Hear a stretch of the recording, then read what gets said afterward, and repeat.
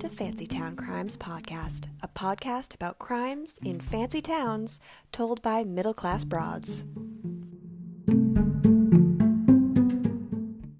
All right, well, hello, everybody. Hey, guys. This is Megan. And this is Taylor. And this is Fancy Town Crimes. We've been talking for a good hour and having some drinks. I had one beer and I'm a lightweight now that I haven't had alcohol in many months because of baby. Because you are a responsible parent. I am a responsible parent. And I am proud of that. Thank you. Thank you. I try to be good. They say that you're okay to, well, who knows, the whole like pump and dump thing, but they say that you're good to breastfeed your baby as long as you can find your baby after drinking.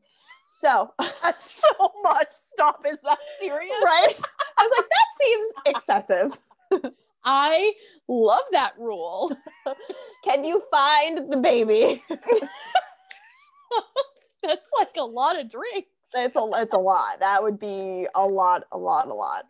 So, yeah. Not to interrupt you, but your zipper is like, I can hear the zipper a lot. Sorry, friend. No, is that better? Hold on. Move around a little bit. Perfect, yep. Okay, cool. My scarf isn't pulling on it, is it? I don't think so. No, you seem good. Great. So I have news. News? It's not big news. Oh, got me so excited. Mary Ellen and I talked on the phone the other day, and Mary Ellen is my mom, and I love her dearly. Mary Ellen. She's adult Megan. She says she really is. She's looks wise, definitely. Personality wise, my mom is way more put together than I am. So she says to me, "Oh, I like all the fancy town crime stuff, and I haven't been listening because I don't love like murder, but I saw it was Newport, and I'd love to listen." And I went, "Okay, yeah, no problem." I swear on the podcast though, and she was devastated. Oh no.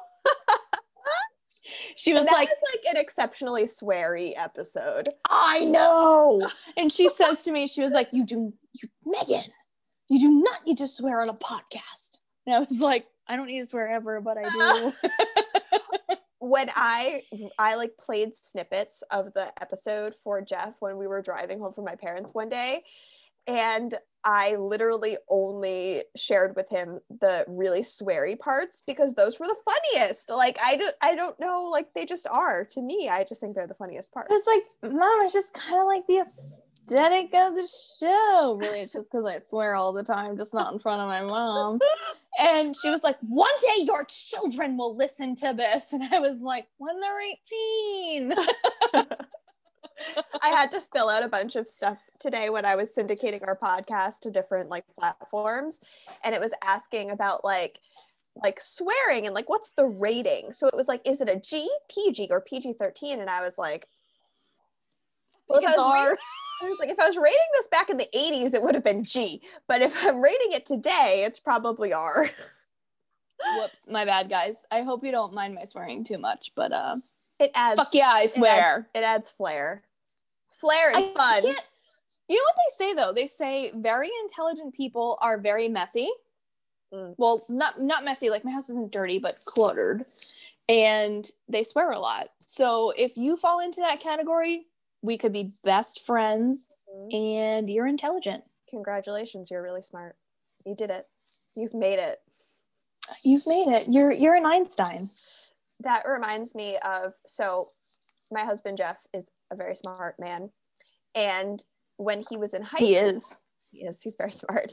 When he was in high school, he used to leave his items different places. So he would come, this one time he went to class and he had left his backpack in the cafeteria, and just everything that he had just not with him. And apparently he had done this like many times, and because he was such a good kid, his teacher was just like, it's a sign of brilliance. See, It's so funny because I have kids that do that all the time. They leave everything. Like, Miss Julie, I left my Chromebook like in my last class, and I'm like, okay, friend, like go get it. Like it's fine. I've had kids leave backpacks places. I'm like, how? And this is my question for Jeff. How did you arise from your seat and not think about your backpack? Thinking about something completely different, I guess. I have no idea.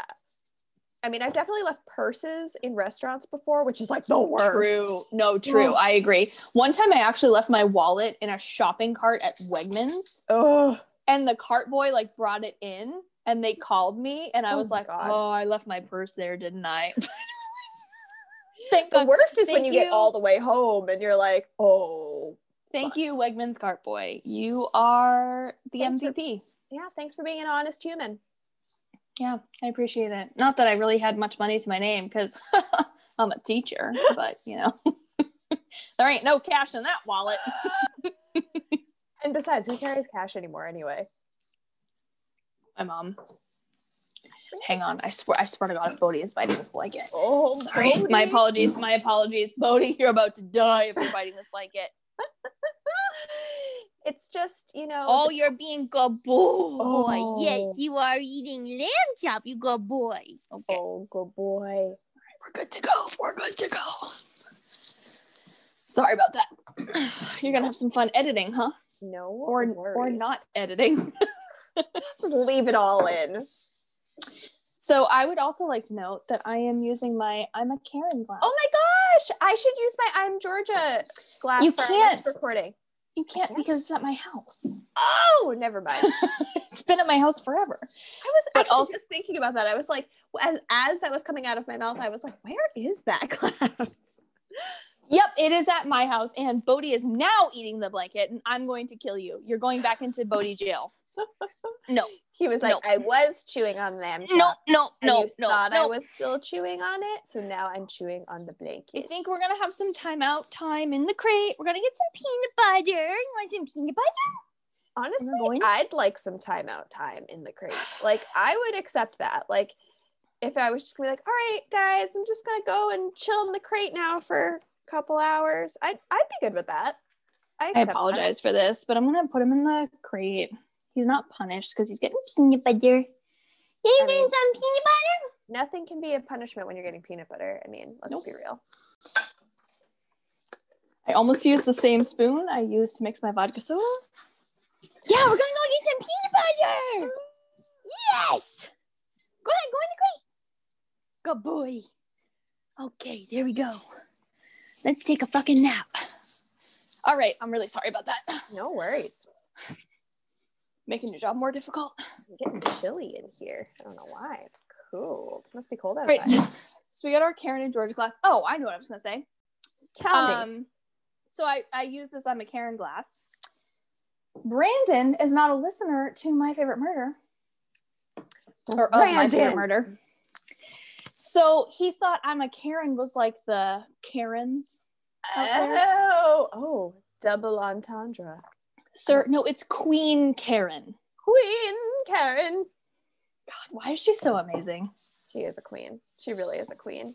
Love her so much. I know. I haven't really listened to any MFM episodes in quite a while. I'm behind too. Oh, I'm so behind. I'm behind on most of my podcasts. Like, we were just talking about Wine and Crime. I'm behind on that too. I don't know what the most Sister Wives episode was, the last one you said. No, I think one came out today because it is Thursday. The last one the one I'm currently listening to is Boy Band Crimes. Enjoyed Boy Band Crimes. It's really good so far. I mean, the thing is, we're like all the same age, so it's like every boy band that they talked about, you're just like vicariously living through them, and like we all had that. Like at my wedding, when the DJ accidentally played. He accidentally played it? Yes. He didn't realize it was an accidental one. It was an accident. So it was dinner time. We were supposed to all be just dining and just chillaxing. However, he played it. It was he accidentally played it because he didn't realize it would invoke the reaction that it did. But was it Everybody by the Backstreet Boys, or was it Bye Bye Bye? I think it was Everybody by the Backstreet Boys. You got married so long ago, you old maid. I know, right? I'm like, oh yeah, I don't even remember. But he played it, and every one of my bridesmaids, and I think a couple other girls included, all got up and just, we couldn't, I mean, when you hear the 90s, early 2000s boy bands and other songs, you can't shake it. You can't shake it. You gotta get up and you gotta dance and you gotta belt it out. Yeah, I agree. Did you get to Amanda's Crime yet? I haven't. So Kenyon's Crime is really interesting because what's the guy's name? Lou? Is it Pearlman? Oh, yes, I think so. So I never knew all of that stuff with the Backstreet Boys and NSYNC. Never had a clue. Mm-hmm. Amanda's Crime is just dark. It's just, which I appreciate because I am the dark one. Was hers the listener recommendation? Or I don't think they had a listener recommendation that week. Interesting. Like a specific crime. Girl, yeah. I've had one beer and I feel crazy. Good. This is going to be the episode where we just let it all out. We lose all of our listeners. Yep. Sorry, guys. I'm here for it. I don't think I can actually read my crime. I'm like looking at this. I'm like, oh my God. I feel like my tongue is attached to the top of my mouth. I haven't seen Drunk Taylor since probably since our wine trip to Connecticut. No, did you get drunk in December? We must have been together in December with you having some alcohol. I would think so, but I cannot recall. The last time I remember, well, I wasn't drunk, but was New Year's when I really wasn't drunk because I thought I might have been pregnant, and I actually was. And you were. I was super early. I was only like a week and a half pregnant or something like that. I know. I remember you were like, I took a pregnancy test and it was vague. And I was like, have some whiskey. I know. They like gave you, like, we went to this really awesome. I loved that place. Saloon. It was so fun. This like, it was like a burlesque style New Year's Eve party in this speakeasy style venue. Super, super fun. And so as soon as you go in, they gave you a drink at the door because you like paid for like the party. And I had taken that test earlier that day and I was like, why did you take, listen, this is me sounding really irresponsible, but why? That was literally the reason. I was like, I never in a million years thought I would have been pregnant. I was like, it was more of like, I'll just take one just because I know I'll be drinking tonight. It's New Year's, of course. So I took the pregnancy test just to like take it and like keep that out of my mind. And then it was super vague. And I was like, you gotta be kidding me. And turns out I was like, I was literally like a week. I was literally a week pregnant. Yeah, it happened really fast. So just know birth control does work. If you don't believe that it does, if you don't think it does, trust me, it does. I told you, think about those poor girls that miss their pill for a day. I can't even. And then they get pregnant. I can't even. I shouldn't say poor because some of them are really happy to be pregnant and have great kids. And I'm happy for you. If you you're happy. If you get accidentally pregnant and you are happy, good for you, man. That's freaking awesome. I'm happy for you in your life. You do you. And if you get accidentally pregnant and you don't want to be, you also do you. You do you, girl. And you do what you need to do because it is your body and it is your choice. Yeah, girl. 150%. Yep. You just gotta, because you haven't lived in someone else's shoes. You don't know what they're going through. Agreed. Anyway, that's our PSA. Yep. There we go. That's how you know we've been drinking. We firmly believe in this. However, usually we don't talk about this. Apologies. I don't know. How does wine and crime do? Wow. How does wine and crime do this? After drinking multiple glasses of wine. I'm really starting to question how they do it. It's very impressive. Like, because they do like, I mean, this is a beer. Well, it is very high in alcohol volume. How much is it? It's like it's a 12. So Oh my God. so it's like a glass of wine, I guess. But how? I don't know how they do it. I would be... They don't just have a glass of wine. No. And then they do drunk dives, which I've never listened to because I'm not a Patreon member, which maybe I should be a Patreon member. I know, because I'd love to listen to them because I bet they're so fun. So do they do them after they finish their episode? I think they do. I mean, it would be smart because you're already on a roll. You might as well keep going.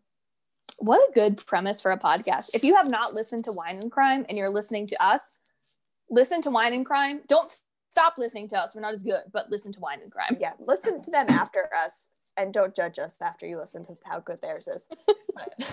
We are babies compared to them. We are babies. Maybe our Boston accents will pop out now that we're all liquored up. I'm a little bit hoping they don't. Sometimes they do, though. They can get pretty intense. Yeah, they definitely can. Shall we dive into where we're going today? Let's dive on in. So I did some great research, aka copy paste, earlier. And now I've had a vodka soda. So we will see how this goes, friend. Yeah, and I gave Megan a challenging... You gave me the most vague fucking place on the planet. Yeah. You might as well have given me Mars. I know, I really did. It was very confusing. There is this mailman. We have this mailman. He's ringing our doorbell. He always rings our doorbell. He wants to come in and say hi. He's a very nice man, but he never wears a mask. So we don't want to open the door for the maskless mailman. Maskless mailman. The maskless. Actually, really quick before we get started, you want to see this super awesome mask that I bought? Yes. All right, I hope this isn't you can't hear this too much, can you? No, it's not terrible. It's like a terrible noise. It's some like ASMR. It's crinkling. I didn't realize that I ordered this. Well, no, I did realize that I ordered this. I forgot how long ago I ordered this, but look at this kick-ass mask. Oh my gosh, that's awesome. Love is love. No human is illegal. So it's science is real. Black lives matter. No human is illegal. Love is love. Women's rights are human rights. And kindness is everything. Where did you get that? I love that. I ordered it months ago. I forget. It's so cute. Well, if we can find the brand, we should definitely tag I'll let you know. It's fuck. I'll look into it. It's from California, but I got one. Okay. I know Colleen doesn't listen, so I can say this. I bought one for Colleen for Christmas as well. Oh, that's super cute. She's gonna love that. She will, and she will wear it proudly. I can't wear it to work because technically I work in a public building. I mean, it's not inappropriate, but it's also, I know it's a hot political climate, so I wouldn't wear it to work or anything at the moment. That's fair enough. But you better believe at the fucking grocery store, I'll be picking fights with bitches. Girl, yes. All those Karens, not Queen Karen, but the mean Karens. I don't think anyone will give a shit in the area that I live in. But, no, that's very true. The area that we live in is very liberal, so we'd probably be okay. But yes, now that we have done that. Anyway. We are going to a couple different places, but are actually in the same fucking place because Taylor is confusing. It's Lake Emercy, which is... What? Are you laughing at me for pronouncing it? No, I'm sorry. Jeff just texted me. I texted him to say that don't go answer the door because there's a maskless mailman there, and it autocorrected it to massless. And Jeff texted me back. He said he has no mass, and it just tickled me. He's gonna float away. Wow, one beer be doing you in, prego. Oh, seriously though. Woo! So you're not prego anymore. So no, I'm not. I am responsible. I just love that if you can find the baby. I'm so sorry. I really just cut you off. We're absolutely losing all of our listeners this episode. No, it's fine. I hope you're here and I hope you're enjoying it. And I hope you're also drinking and laughing. Yes. Please stay for the ride. So we're going to Lake Emercy, which is in English known as Lake Ammer. Upper Bavaria and Esching. So hop on board, friends. In Germany. My apologies. In Germany. This is not the United States. Even though there is a Bavaria, I think, in Texas. Oh, interesting. And I kept getting information. I was like, no, I don't want Bavaria in Texas. I had to keep yelling at my computer. So also apologies if you can hear Bodhi in his pitiful whine in the background. He is fine. He is a happy dog. He is just a needy dog and wants to sit in my lap right now. Okay. So I obviously did a lot of copy paste from Wikipedia, TripAdvisor, Invest in Bavaria, Investopedia, and Wikivoyage. Woohoo! And you know, if I got to invest in Bavaria and Investopedia, that it's a good place. So went down a rabbit hole. Located in southern Germany, Lake Ammersee is a popular tourist attraction named Traveler's Choice in 2020 by TripAdvisor. So also, we need to go there because when COVID is over, I need a good place to go. And this sounds fucking awesome. Mm-hmm. Absolutely. So it's a resort area. The lake itself is 18 square miles and has a depth of 266 feet, making it the 6th largest lake in Germany. Ammersee is surrounded by multiple small towns and is a popular destination for water sports and boating activities. They also have, it's a big enough lake. They have like literal boating voyages from like one town to another. It is a Listen, I knew how to pronounce this, but then I had a glass of vodka soda and now I can't. It is a Zengenken Lake, which means you are forgiven. Zengenken Lake, which means it was formed after the glaciers melted in the last ice age. So that I loved. Science brain That's tapped really in, which is why I added it. I was sober when I added it. So love that. I also think it's super cool how many lakes were formed. Like the Great Lakes were formed after the last ice age too. Yeah, absolutely. So it kind of reminds me of the Great Lakes because it's obviously a massive lake. Yes, it's very big, which is why I had a hard time like pinpointing exactly the location for this crime. Good, I'm glad you struggled too because I struggled hard. Okay. So the lake is within the limits of Upper Bavaria, which is the southern portion of the Bavarian district, centered on the city of Munich, which is its capital. The region has 4.3 million residents and is the largest district in Bavaria. Okay, so Bavaria is like this huge place in essentially southern Germany. Upper Bavaria is this really nice place in southern Germany. So the name Upper Bavaria refers to the relative position to the Danube River and its tributaries.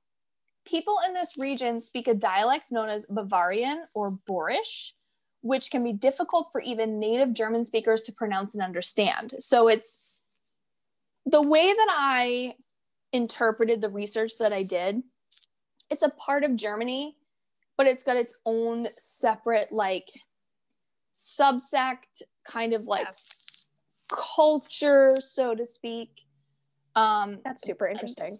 I also kind of thought of it as like Boston, and we have our Boston accent. Nobody knows what the fuck is going on in Boston with traffic, with Dunkin's, with the words we're speaking. So, you know, all the town names. That it is the Boston of Germany. Yeah, love that. Love that. Okay, so now we're going to talk about the GDP, which stands for Gross Domestic Product. And what it is the breakdown of economic output per person within a particular region. So from what I understand of that is essentially how much they're spending in a particular region. So in 2018, the GDP was 273.7 billion euros, which equates to $332.17 billion, and accounted for 8.2% of the overall German economic output. So this region is doing so well. It is like 8% of what Germany is doing as far as economic output, which is kind of incredible. Yeah, for a small area, that's crazy. For sure. This earned Upper Bavaria 8th highest GDP in the European Union, actually competing with other countries. Oh my gosh. This region literally was like competing with Luxembourg. I mean, Luxembourg was one of the highest, Switzerland, but it was up there with them. Wow. It was like 8th. That's crazy. Mm-hmm. The district is also home to the Audi and BMW headquarters as well, which fitting. Okay, and then within Bavaria, so we've gone to the lake, we've gone to Upper Bavaria, and now we've gone to Esching. It's a municipality in the district of Freising in Upper Bavaria, Germany. The municipality has been around since 1978, which is fairly new. That is. But Angas first appeared in 773 in a deed of donation from the Freising bishop, which is like Europe, super old, which is real cool. Yep. Notably, the community center Esching, I love this part, it has an important venue comprising of a cabaret stage, an exhibition area, and a restaurant. Well, of course. Lovely. And that is the area that you are doing, which is Lake Ammersee / Upper Bavaria / Esching, from what I understood of what you texted me. That is perfect. Yes, that is exactly beautiful. And your pronunciation, is probably wrong. But I thought it was good. So congratulations. I feel like I'm going to do way worse. So you got to go into it confidently and say it completely wrong confidently. Okay. And listen, if you are a German speaker of German ancestry, no German words, correct us. Yes. We're here for it. Yes, absolutely correct us. I apologize in advance for mispronouncing literally everything that I'm about to read. So here we go. So my sources, we have The Guardian, we have Wikipedia. The Guardian also has a podcast on this crime. Which is probably better than what we have. Probably a lot more like investigative and reporting, which not to diss you, but no, it will be better than this. This being all of this. So highly recommend listening to that podcast. It's very good. So let us dive on in. All right. So in the Alpine foothills in far south of Germany is a vast lake, the one that you spoke of, Ammersee. Is that how you pronounced it? That's what I said. Yes. Okay. I don't know that that's how you pronounce it, but that is what I said. That's what it looks like, Ammersee.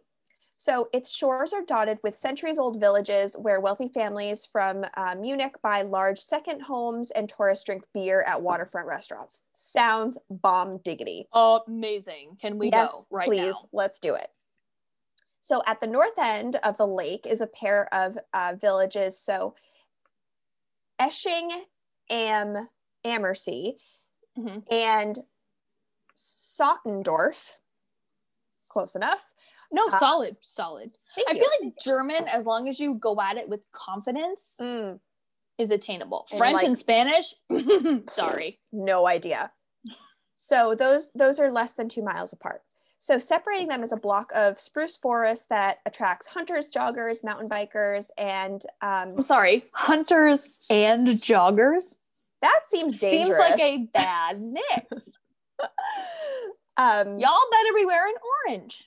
Yeah, absolutely. So, and in the late summer, 38 years ago, it also attracted kidnappers preparing to commit what would become one of the country's most notorious post-war crimes.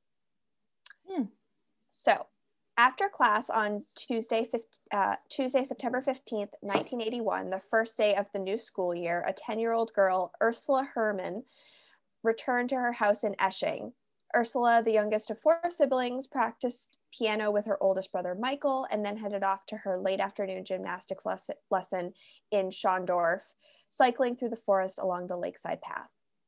When the gym class was over, she went to her cousin's house in Schondorf, where she ate dinner.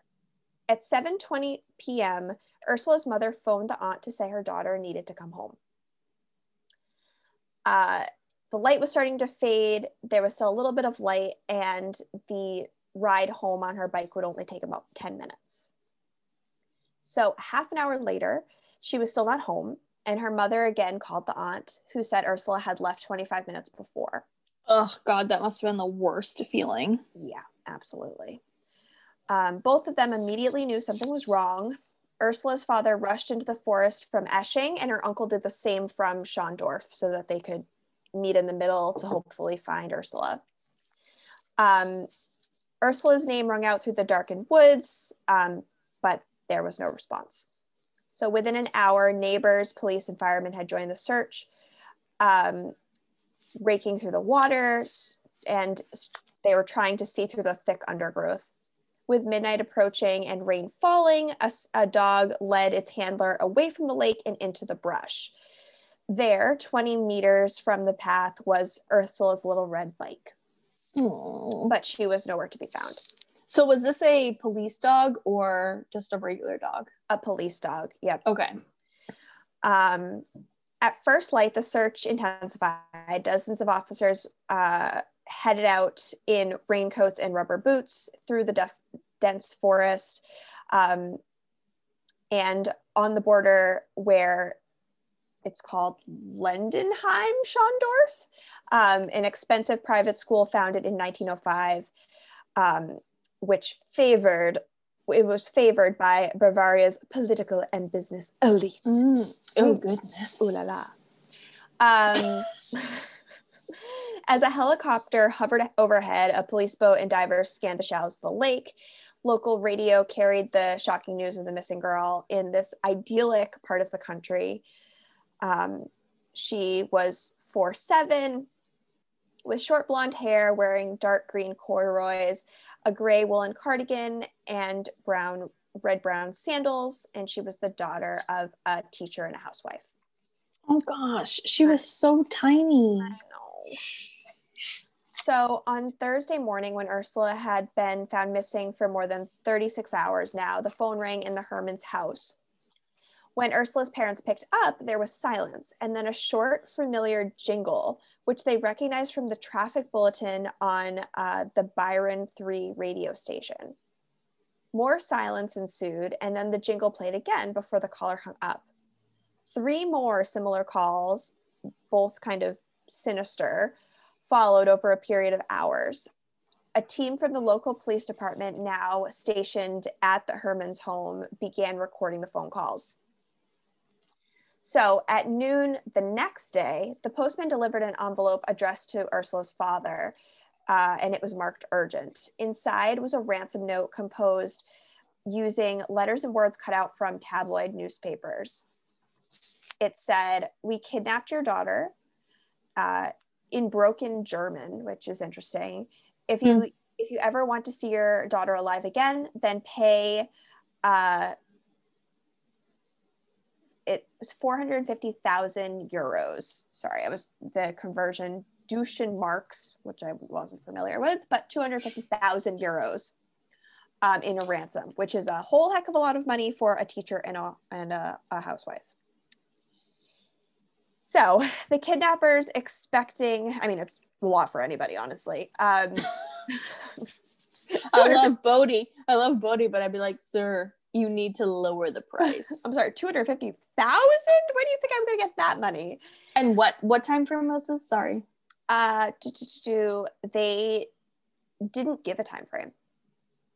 The year? No. Oh, the year, 1981. Oh, that is a lot. Yeah, it's a lot of money. Like, you'd have to... Granted, a child is worth a lot. So sometimes like, oh, that is expensive. That is excessive. Sorry, no. Can we get a discount? Is it Black Friday? Can I get a little sale on that? So that's awful. Anyway, the kidnappers expected the letter to have arrived a day earlier before the calls began. Or fucking planning. Yeah, exactly. Time management, people. Yeah. Apparently the letter explained that the phone calls with the jingle would actually be a sign for timing. So the rest of it said, just say if you will pay or not. If you call the police or do not pay, we will kill your daughter. Great. So when the phone rang that afternoon and the jingle sounded, Ursula's mother agreed to pay the ransom. She also asked for proof of life, which what were her daughter's nicknames for her two stuffed toys. When the kidnappers did not reply, she became frantic. God, that's terrible. Yeah. That was a very smart proof of life to ask for because it's something only she would know. Anyway. So the same evening, the kidnappers posted a second letter, which arrived on Monday, September 21st, with curiously specific instructions regarding the ransom. The kidnappers wanted the money to be paid in used 100 Deutschmark bills? Probably Deutschmark. Yeah. Bills packed in a suitcase. It was to be delivered to an unnamed location by Ursula's father, who was to drive alone in a yellow Fiat 600. Oh my God, a fucking Fiat. I'm sorry. Right? A Fiat going no faster than 90 kilometers an hour. So like super specific instructions for some strange reason.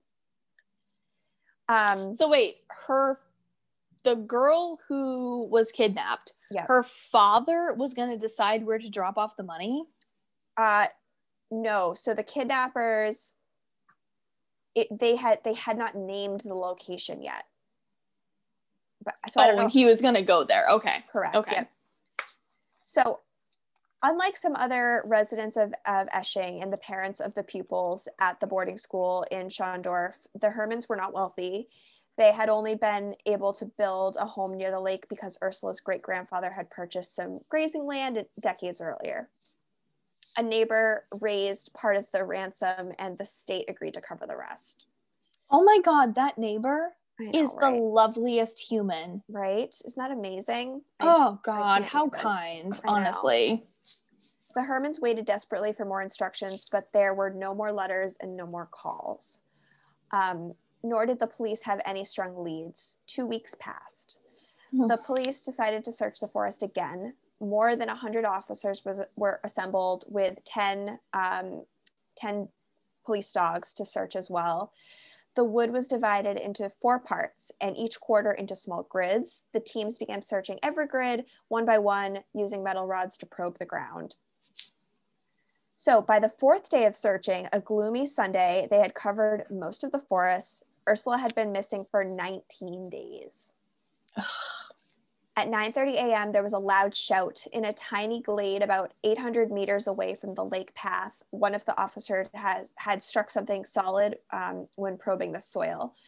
Another policeman rushed over and, after wiping away the leaves and scraping through the layer of clay, discovered a brown blanket covering a wooden board. He removed it only to find a second board, which appeared to be the lid of a box. It was the size of about a small coffee table, painted green and locked from the top with 7 sliding bolts. Using a spade, he forced the lid open and peered in, and there was Ursula. Oh God. Yeah. So the officers apparently wept when they lifted her out. Which is, well, here's the thing. Listen, this is what I don't understand. If you're gonna kidnap and do the whole fucking ransom thing, when you get your fucking money, can you just, like, wouldn't you actively try really hard to get your money, like, harder than these kidnappers did? I don't understand that. I know, right? It's so horrible. Because ultimately, if you want money, don't you not really care about killing the kid? Yeah. You know? There's some stuff that comes up later that might answer why everything kind of went quiet. So 2 detectives were sent to break the news to Ursula's parents at their home. While her mother, of course, was too distraught to ask questions, her father asked repeatedly if his daughter had been hurt before her death.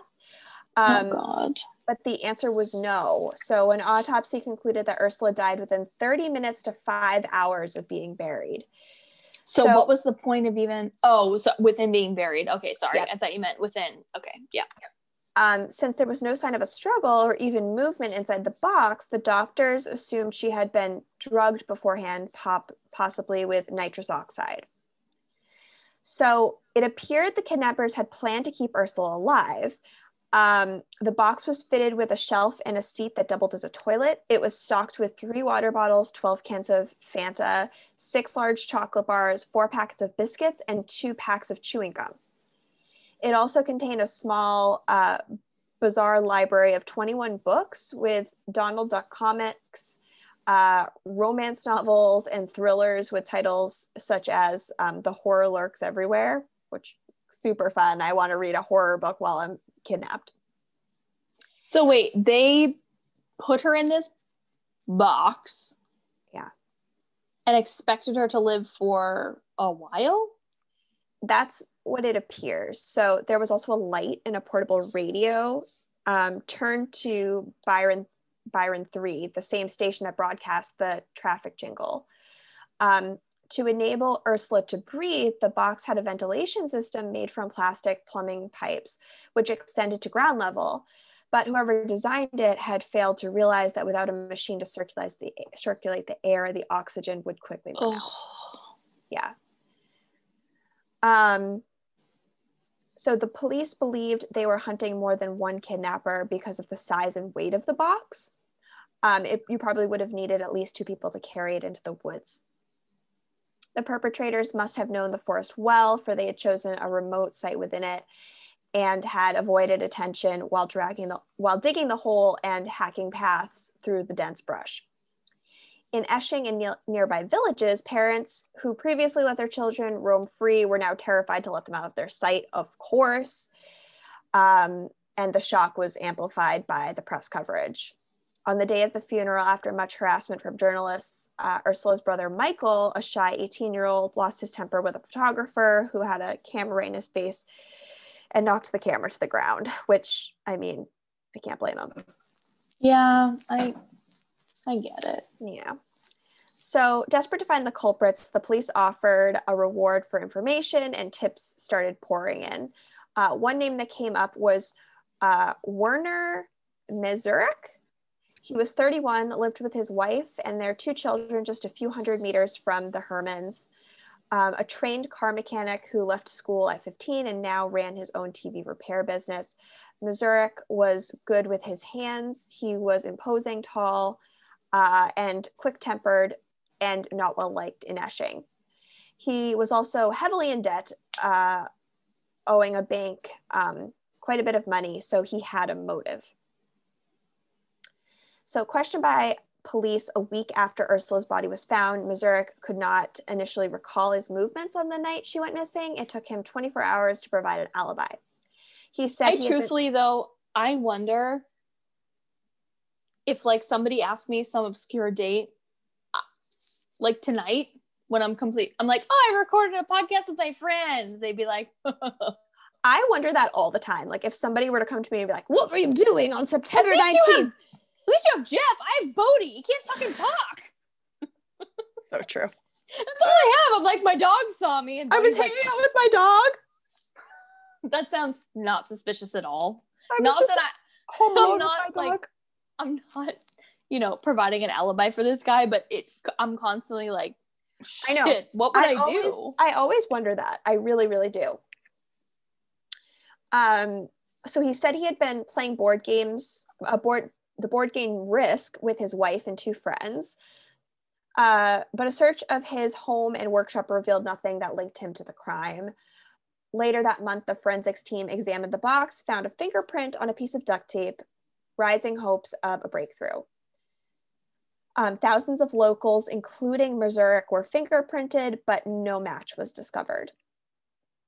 So the police still suspected that Mazurek was involved, and at the end of January 1981, they arrested him along with 2 of his friends and interrogated them for several days before releasing them. A month later, another of Mazurek's acquaintances was questioned. Klaus Pfaffinger was an unemployed mechanic with a drinking problem. His landlord, who he owed rent to, had told police that in the weeks before the crime, he had seen him driving his moped, seen Faffinger riding his moped with a spade strapped to the side. Little suspicious. I'm sorry. Are you jousting with that moped? It's kind of something you might notice. So Faffinger initially protested his innocence, but on the second day of questioning, when the interrogators took a break and he was alone with the police secretary, he said, "What if I know something?" Really? Wait, with the police secretary? You think they're not going to spill the fucking beans, bruh? Right. So when the interrogators returned, Faffinger told them that Mazurek had asked him to dig a hole in the forest in early September 1981, promising a payment and a TV. Faffinger said he had dug the hole and had later seen a box embedded inside. Of course, we don't know if that's true or not, right? Because at this point, the media has stated all of this. So, convinced that they had cracked the case, the detectives drove Faffinger to the forest that separated Esching and Schondorf. They asked him to lead them to the burial site. To their dismay, he was unable to locate it or even come close. On returning to the police station, he announced, I am revoking this confession. It's not true what I said. Which kind of makes sense. Yeah. During at least 10 subsequent interrogations in the following months, he refused to repeat his confession and was eventually released without charge. So by the summer of 1982, after his name was smeared, Mazurek was prepared to move away from Esching with his family. The lead detective who had pursued him was replaced and the net cast more widely. So there were 100,000 posters requesting help with the investigation, distributed nationwide. On TV, it was on a variety of different shows, which would later serve as a model for BBC's Crime Watch and America's Most Wanted, which is interesting. Interesting. They all featured a long segment on Ursula Herrmann's case. So the new police team found more evidence of the kidnappers' methods, including a wire that had strung through the trees along the lakeside path to serve as an alert system during the abduction. But investigations of other suspects came to nothing. By the end of the 1980s, the investigation had wound down across Germany. Most people still remembered the shocking unsolved case of the 10-year-old girl buried alive in the box. Oh, God. So Ursula's parents and siblings, meanwhile, were doing their best to move on with their lives, though they grieved, obviously, for Ursula, who they remembered as an intelligent and energetic girl who loved to sing and paint. They did so in private, never speaking to the press.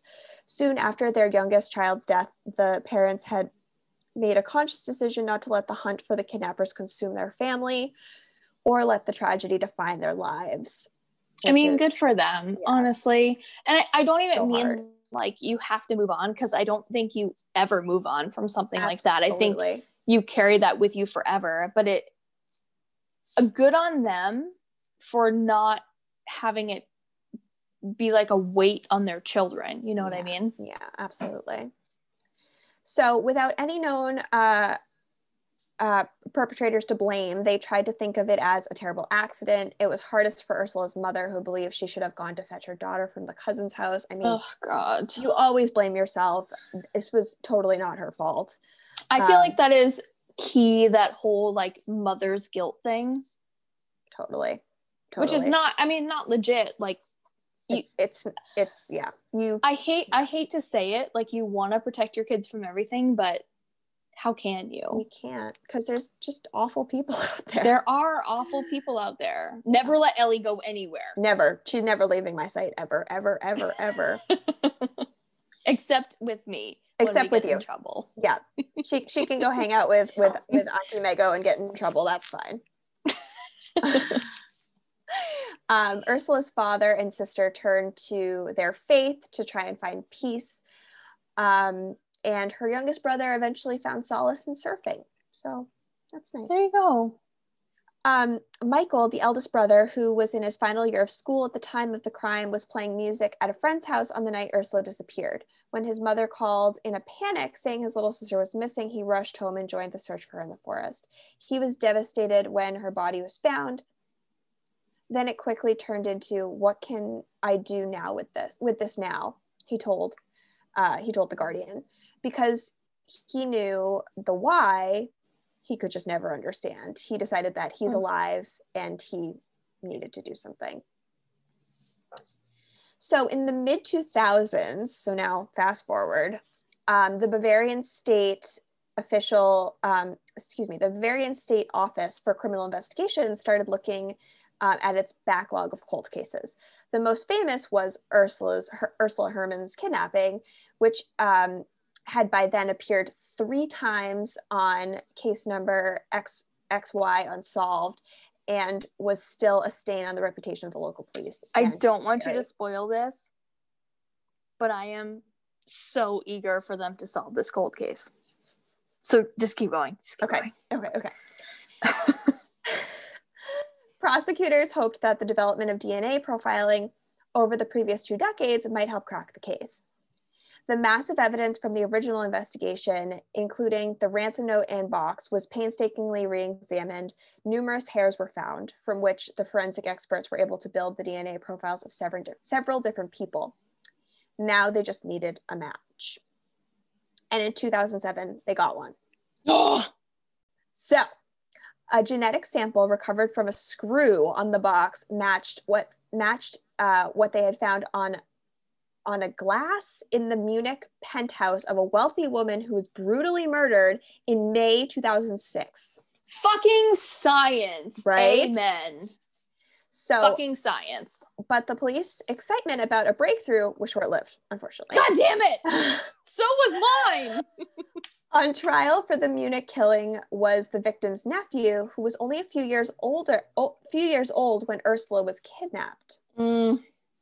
After extensive forensic investigation, the judge ruled that no link could be established between the two criminal cases. Wait a second, though.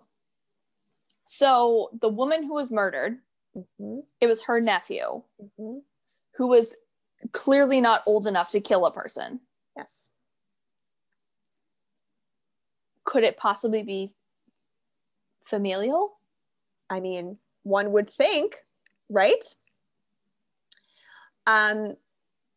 So what they say is how that became a match for the sample from Herrmann's case remains a mystery. Unless there was cross-contamination. That's what they're saying. So like the very rare mistakes do happen in genetic profiling, but it's pretty suspicious, I would say. So for the prosecutors looking at Herrmann's case, time was running out. Her death had not been deemed a murder, but rather kidnapping with deadly consequences. A crime that carried a 30-year statute of limitations. Give me how is it not murder? It was obviously murder. You accidentally murdered her, but you still murdered her. You murdered her. You put her in a fucking box. Exactly. So in 5 years, the people responsible would be in the clear. So there was only 5 years left to solve the case. Yeah. Kidnapping has a statute of limitations? In Germany, it probably does in the US, but yeah, it was so it was deemed a kidnapping, quote unquote, with deadly consequences, which only carries a 30-year statute of limitations. Dude, the fucking 80s hit every country, apparently. Because it would be the same thing in the US. It'd be like, oh, if it was 2 white men, I mean, they accidentally did it. They accidentally killed her. Accidentally did it because they needed a lot of cocaine. So, yeah. So the state prosecutors went back to the 1980s case files to look at the main suspects. Klaus Pfaffinger, the unemployed man who briefly claimed to have dug the hole, was dead. But Werner Mazurek was still alive and living with his wife in the north of Germany, where he ran a boat accessory business. Accessorize your boat. Are you gonna bejewel it? I know, right? and a snack bar that with the slogan Norbert's Pig and Werner's Beer, the finest at the harbor pier. That sounds like like KFC of Right. Germany. Even though I really love KFC, but that's KFC of Germany. Right. So in 2007, Mazurek was placed under surveillance, and an undercover officer was deployed to befriend him. So they went stealth. Police planted recording devices in his car and his house and tapped his phone. In October that year, his home was searched and he was asked to provide a saliva sample. It did not match any of the genetic profiles found on the box. The prosecutors had one hope left. Was this his friend who asked him to spit in a cup? His undercover friend. Excuse me, will you just spit in a cup for me? Do you know who would be really good at this job? Who's that? You. You can make friends with anybody. The FBI needs to employ you as someone who can make friends with criminals, because you'd be like, hey there, you. I'm here to make friends with you. Let's be biffs. You want to play Risk? You and your wife? Let's do this. Look at this creepy ass alley. Look at you cleaning it all up. Could you spit in this cup for me? That'd be great. You could probably get somebody to spit in a cup. You'd be like, listen, it'll be so fun, right? I'll spit in it too. You spit in We'll it. both spit in a cup. It'll be this new game. And we'll trade. That would 100% be you. That would be really fun. hope you need to make Jeff listen to this part, because number one, he's going to laugh his ass off. Number two, he's going to shake his head and go, yeah. That would be really fun. I would totally do a job where I had to just befriend people. That would be super fun. Job application to the FBI. I would like to make fake friends with criminals. Thank you. Call me, please. Not willing to relocate. Please do remotely. Thank you. Goodbye. So the prosecutors had one hope left. Among the items taken from Mazurek's house during the search was an old reel-to-reel tape recorder. In the calls to Ursula's parents in the days after her disappearance, the kidnappers had played a jingle. Was it possible that this device was used to record that jingle from the radio all those years ago? A sound expert who had access to the original recordings from 81 spent months conducting tests on the tape recorder, concluded that it was indeed used in the kidnapping. Oh. Yes. So on May 28th, 2008, nearly 27 years after Ursula's death, Mazurek was arrested and flown to Augsburg, a city near Esching. Ursula's parents, who were still living in the same house by the lake, had been notified a few days before that the arrest was imminent. They were also told they could be part of the trial. Oh, shit. Yeah. That must have been such a relief for them.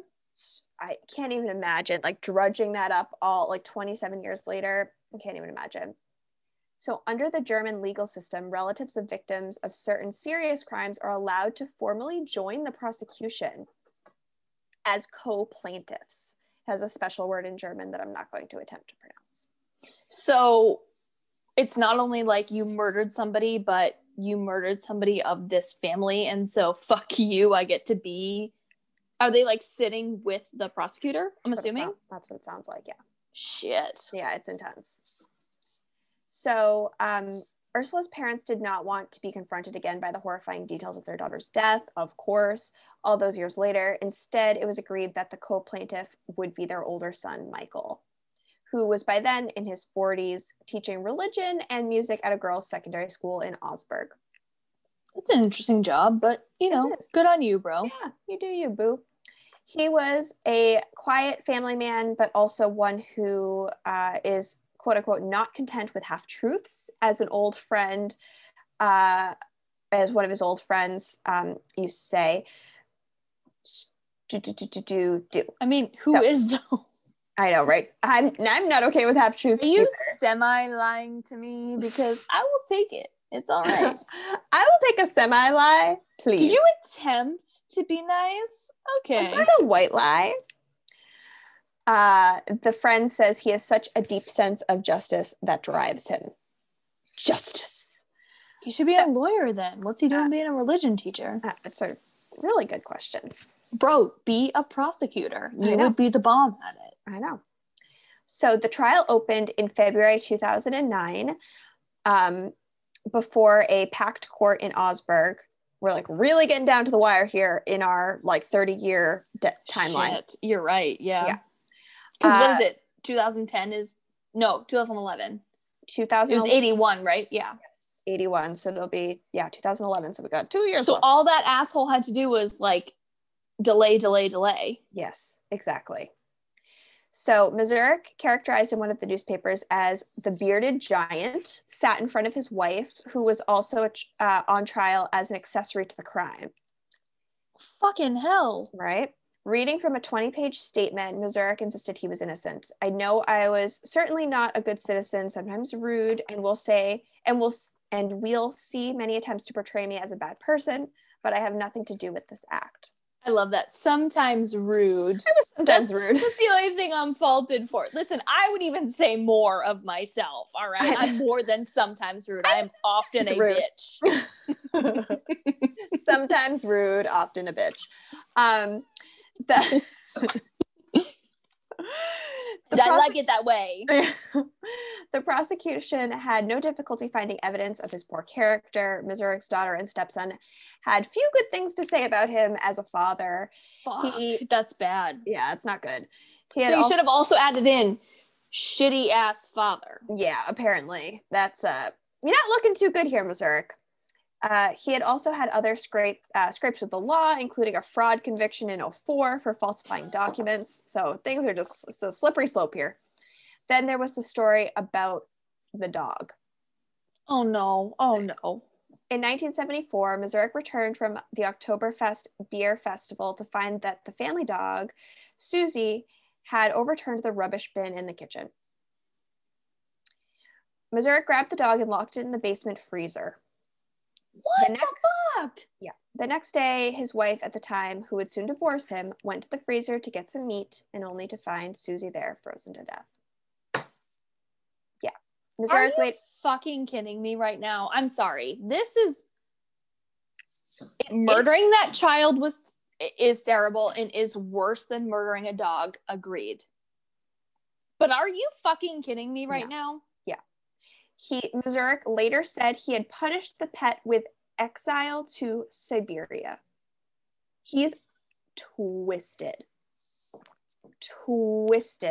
Okay, no, but it's so like, I'm not even, when I say like, oh my God, and I get all up in arms about that, it's not that I'm saying the pet's death is worse than the child's death, because fucking terrible. Yeah, it's just. But like, I'm sorry, if you can murder a dog, I would never even, granted, I don't have a freezer big enough to put Bodhi in, but even if I did, I was like, that would literally, like, the fact that even crossed his mind as something to do, like, obviously something. Bodhi was chewing on a blanket, like, when we started recording, and I was like, let me get you some peanut butter, and we're gonna take a little time out in the dog pen. overturned a trash bin, like. It's a dog, of course. Yeah. Probably truthfully, because he didn't fucking feed it. Probably. This guy is, I mean it's always like an indicator, right? If somebody has hurt an animal. 100%. 100%. Obviously. I'm surprised, and I hate to say, I'm glad his kids made it out alive, but I'm kind of surprised he wasn't super fucking abusive to his kids. Yeah. That's probably a big reason why if that's any indication, like, why his children had all those bad things to say about him, that tells you a lot about him as a person. And sadly, like, okay, I don't know how your case ends, but even if he is convicted in 2008, 2009, he got to live the whole fucking rest of his life. Yep. And this poor fucking child that he was like, I need some money, dies in a goddamn box. I cannot. Yeah. I cannot. Yep. So the prosecution laid out the circumstantial evidence against Mazurek. He had a motive as he needed money and the means to secretly build a box because he owned a workshop. While Ursula was missing, he had been observed listening to police radio, and a piece of leather used in the box construction was cut from a belt owned by someone with a large stomach, just like Mazurek. And in 2007, after police searched and bugged his house, they listened in on a phone call between him and an old friend from Esching where they discussed the statute of limitations for Ursula Herrmann's case. It's all kind of piling up. Mm-hmm. But the key elements of the prosecutor's case were the revoked confession by Pfaffing that he dug the hole at Mazurek's request and the tape recorder. Wait a second. That man said he dug it for Mazurek? Yes. Oh. Yes. But he couldn't find it, so they let him go. But he's tying this guy into it. Yeah. Like they talk about, like it's a very thick brush and it's very like hard to navigate. So it wouldn't be surprising if he just couldn't find the spot, would be my impression. I mean, fair enough, because a forest, when you go in deep enough, everything looks the same. This is why people get all, turned around, tangled up. Yeah. Exactly. Yeah. Yeah. So they and the prosecutor insisted that the confession was credible, as the old police files showed Pfaffing's confession was accurate in several ways. He had described the burial site in detail, from the size of the forest glade and the dimensions of the hole to the soil conditions. The lead police investigator in 82 was convinced Pfaffing deliberately misled him during the forest visit when he could not locate where the box was buried. Testifying in court all these years later, the same policeman described Pfaffing as an excellent actor and practiced swindler. Yeah. So the tape recorder was the most important and controversial piece of evidence. When questioned by police in 2007, Mazurek said he had purchased it only a few weeks earlier at a flea market when he was on a holiday with his wife, but he could not prove who sold it to him, and nobody at the market could recall such a device being sold that day. The state's expert whose specialty was phonetics rather than audio described how in the recording of the ransom calls you could hear a couple of clicking sounds, the buttons of a tape recorder being pressed during the recording of the jingle. When she pressed the buttons on the tape machine, she had in her words an aha moment. The sounds were identical. Other subtle characteristics of the recording also corresponded precisely to the specific machine in front of her. It was, she said, probable that the very same tape recorder found in Mazurek's house was used in the ransom calls. So, to sum that up, in March 2010, the senior prosecutor reminded the court that Ursula had been buried alive in a box, revealing the cold-bloodedness and mercilessness of the perpetrator. The 3 judges and 2 jurors were convinced, finding Mazurek guilty and sentencing him to life imprisonment. His wife was acquitted due to lack of evidence. In court, everyone seemed happy that Ursula's killer had finally been put away. So during the trial, Mazurek had sent Michael a letter, not to thank him for questioning the tape recording evidence, but to suggest that they were somehow on the same side. Interesting. From prison, Mazurek kept writing and even sent a Christmas card. In 2013, Michael finally replied, "I was surprised to receive a letter from you because it is certainly clear to you that despite all the doubts I have about your guilt, I have considerable reservations about your person." Also, because regardless, you're a douchebag. Totally. If you are not the culprit, I wish... You're still a douchebag. Totally. I wish for...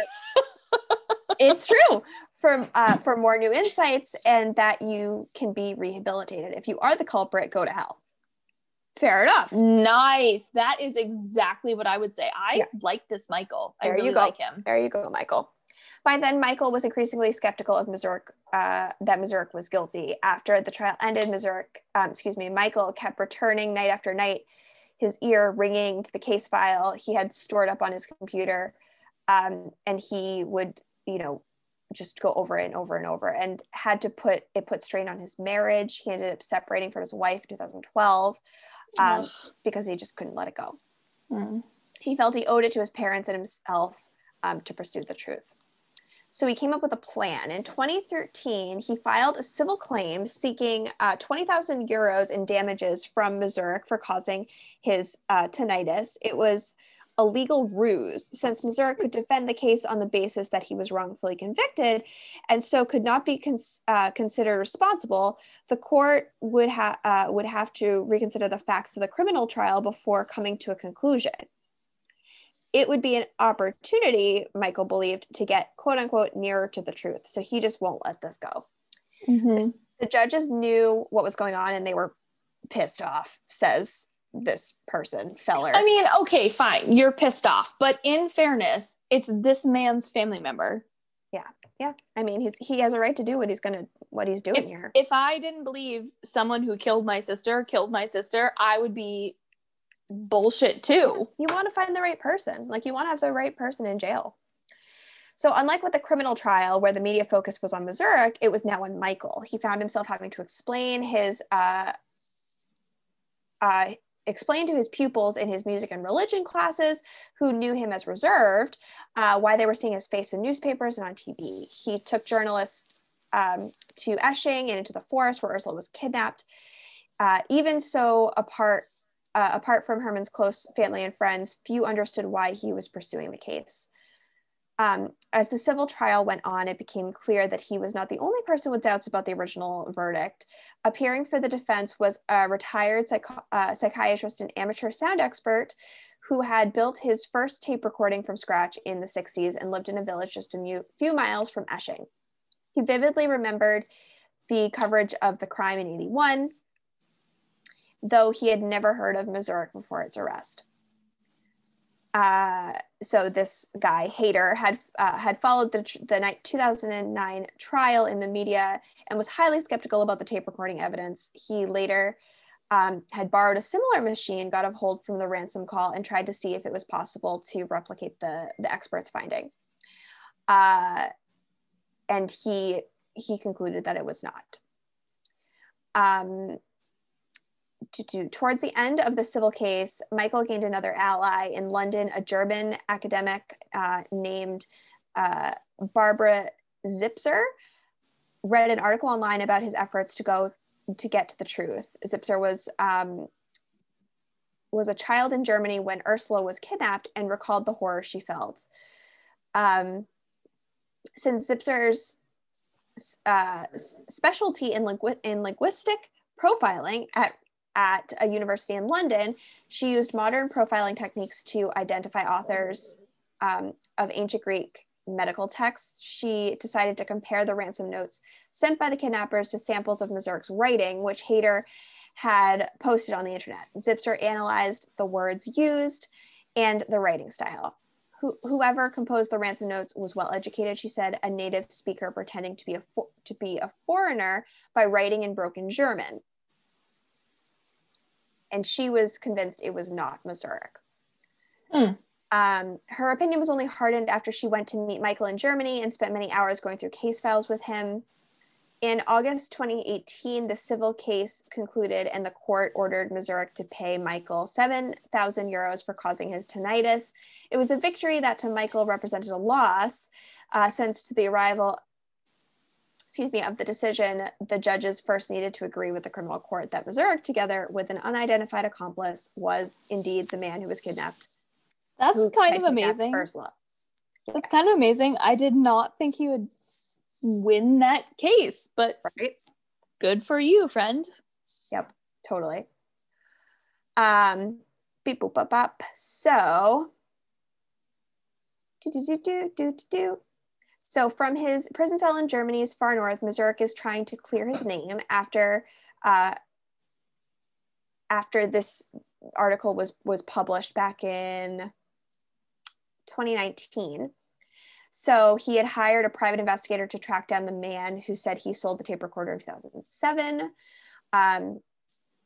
And Michael, who was in court most days,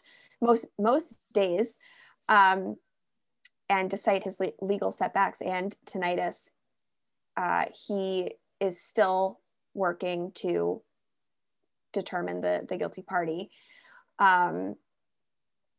So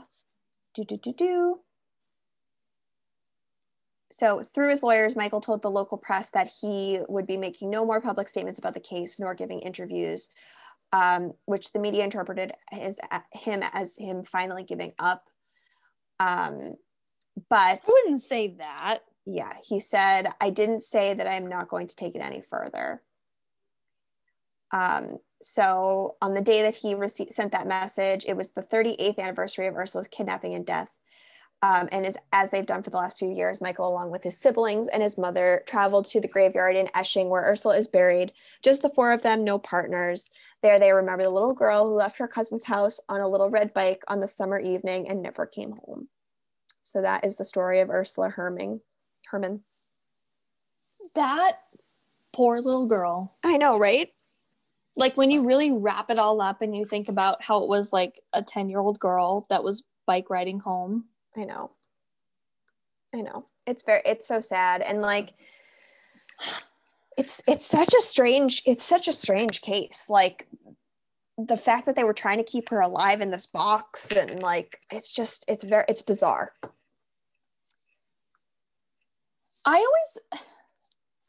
Cases like that, I'm always like, who did it and is so good at hiding it that you have no clue who it is? Because like a lot of times cases are like fairly cut and dry. Yes.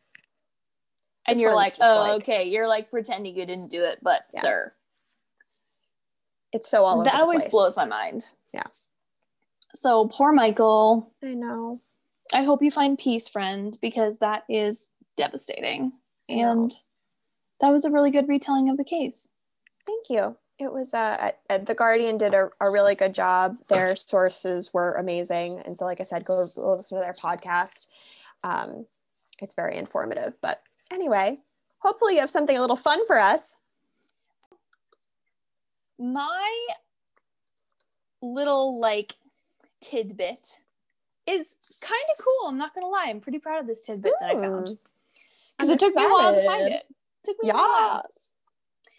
So this is the castle of Neuschwanstein. Ooh. Which I'm not German, so that does not look like what it is spelled like. However, I know how to pronounce it, Neuschwanstein. And this article is from How Stuff Works.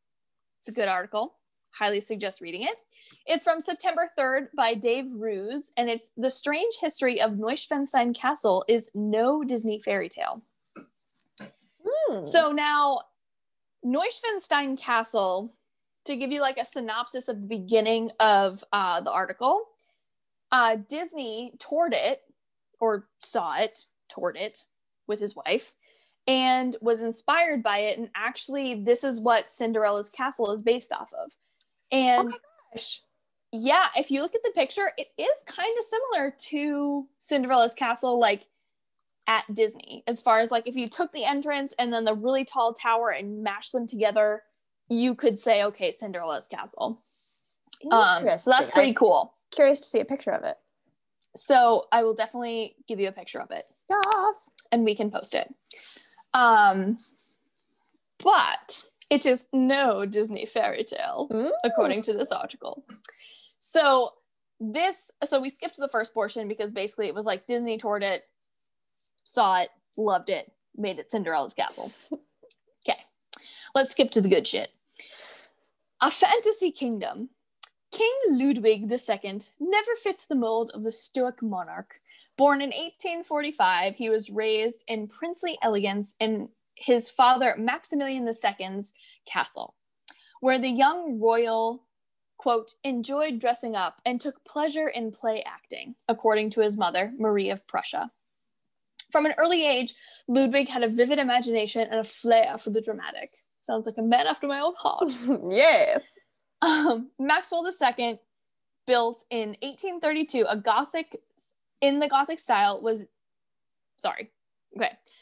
Maxwell II's, built in 1832 in the Gothic style, was decorated with paintings from the medieval German legends and poetry, and the young Ludwig particularly identified with Lohengrin, a legendary knight of the Holy Grail who traveled on a boat pulled by swans. Very lovely. Lovely. So his father, built the castle. When Maximilian II died in 1864, Ludwig was thrust into power at only 18 years old. Unprepared for any serious political leadership, one of the first things Ludwig did as king was to invite musical idol Wagner to come to Munich for an opera festival. Wagner was also obsessed with German medieval legends and even wrote an opera version of the Lohengrin story, in 1850. Wagner, who was in dire financial straits, eagerly accepted Ludwig's invitation, and the young king became one of the composer's chief patrons. When they met, Wagner did not know what to make of the otherworldly Ludwig. Quote, "Today I was brought to him. He is unfortunately so beautiful and wise, soulful and lordly, that I fear his life may fade away like divine dream in the basement world," quote, wrote the composer. Again, quote, "You cannot imagine the magic of his regard. If he remains alive, it would be a great miracle." Also, what the fuck does that mean, if he remains alive? Okay, sir, you sound crazy. Okay, sir. Wagner couldn't have predicted it, but just 2 years later in 1866, Bavaria and Austria suffered a humiliating defeat to Prussia in the 7 Weeks' War, and Ludwig was stripped of his real power. Which is ironic, because his mother was Prussian, but okay. It was then, historians believe, that Ludwig decided to retreat to a fantasy kingdom in the Alps dedicated to Wagner, an alternate reality in which he could play out operatic daydreams full of Christian knights and magical swans. No. Which sounds fucking amazing in COVID. I know, right? Just a nice escape. Also, I love that my phone is listening to me so much that it was like, "Do you want to be a lord?" And you were like, "Yes, I do." I have the advertisement. Yeah, it's sad. I would like to be a lady. Yeah. Yes, please. So Ludwig already had the perfect location picked out. A rocky promontory near his childhood castle with 360-degree views of the pristine alpine lakes, lush valleys, and towering peaks. He wrote a letter to Wagner describing the plans to build far more ambitious version of his father's estate. Quote, "The location is one of the most beautiful to be found, holy and unapproachable, a worthy temple for the divine friend who has brought salvation and true blessing to the world." To bring his vision to life, Ludwig enlisted a theatrical set designer and scene painter from Munich named Christian Jank, who made some appropriately dramatic drawings of the new castle, as Ludwig called it. It was meant to be an idealistic version of the medieval castle, inspired by a visit to the legitimately medieval Walburg Palace, but cranked up to 11. Ludwig wanted 200 well-appointed rooms, a cavernous singer's hall for opera performers, ornate walled gardens, and even a, quote, knight's bath, akin to ritual baths used by knights of the Holy Grail. But rather than being a complete throwback, the castle was to include the latest technological comforts, including electric lighting, flush toilets, comfort, central heating, and electric buzzer system for summoning servants. Wow. The first stone of Ludwig's dream castle was laid in 1869 and he had written to Wagner that he hoped to move in 3 years. But construction was still ongoing when Ludwig finally moved into the first completed section 15 years later. By that point, the scale of the castle had been pared down significantly, and the project was taken a distinctly kiosk feel. Was Ludwig really mad? Ludwig, a deeply pious Christian, had begun to identify himself more and more with the Arthurian hero Parzival, another knight in the quest of the Holy Grail. In the castle, a space originally planned as an audience room for receiving guests was turned into a high-demand throne room without a throne. Sir, make yourself a throne. You need a throne. Instead, its gilt walls and murals were to serve as the, quote, Hall of the Holy Grail. Ludwig grew increasingly reclusive. He slept during the day and wandered the castle at night. He'd hired musicians and actors for private concerts and operas. And during Bavaria's snowy winters, he'd journey out for nighttime sleigh rides in an elaborate, custom-made sleigh, sometimes in medieval costume. Listen, this man just sounds like he enjoys a good Renaissance festival. He's just living his best life. By 1885, the still unfinished castle had gone wildly over budget. Sounds like me. And Ludwig had tried the patience of his foreign creators.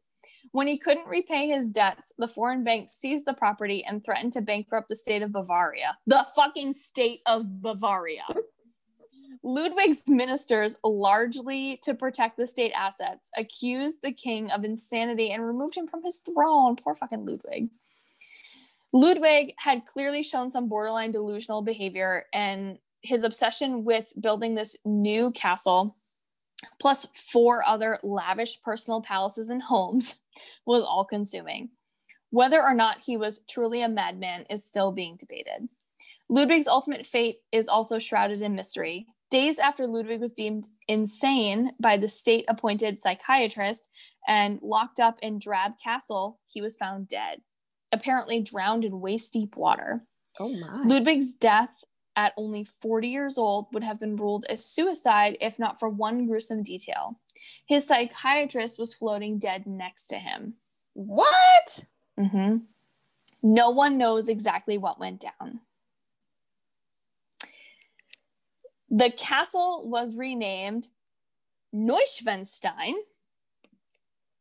which means New Swanstone, after Ludwig's death, as an homage to the tragic, eccentric figure known as the, quote, fairy tale king. Ironically, the debt-ridden castle opened to the public just 7 weeks after Ludwig's death in 1886. Wow. Has paid for itself many times over thanks to the 1.4 million tourists who visit every year. That's crazy. Mm-hmm. It's gorgeous from the outside, and I've seen a couple of images inside. It's beautiful, but this poor man, I don't think he had mental illness. I think he just wanted nice shit. Everyone thought that everyone had mental illness back in that day. God, if you weren't like following the Pope relentlessly and paying to get out of fucking purgatory. Seriously. God, I'm a bad Catholic. I'm going to hell. No, you're not. You're great. And basket. Yeah, you're great. You're coming with me. Yeah. Let's go in our little basket. Oh, well, that was great. Thanks, Meg. There you go. Yeah, this was a long one, guys. Neuschwanstein. I hope that you guys stuck with us. It was a long one. Mine was very long. But it was good. I enjoyed it. Good. It was good. Thank you. Yeah. Well, I once again have a hungry baby. As you always do. As I always do. So we'll leave you with this, and we'll see you next time, guys. We will, and we hope that you will send us some potential towns, potential crimes, because we love doing recommendations. So you send them on over to Fancy Town Crimes on Instagram. Send them over, and we'll see you next time. Stay safe and healthy. Bye, guys. Bye.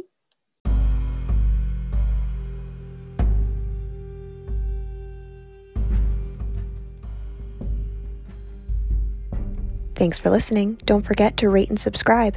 See you next time.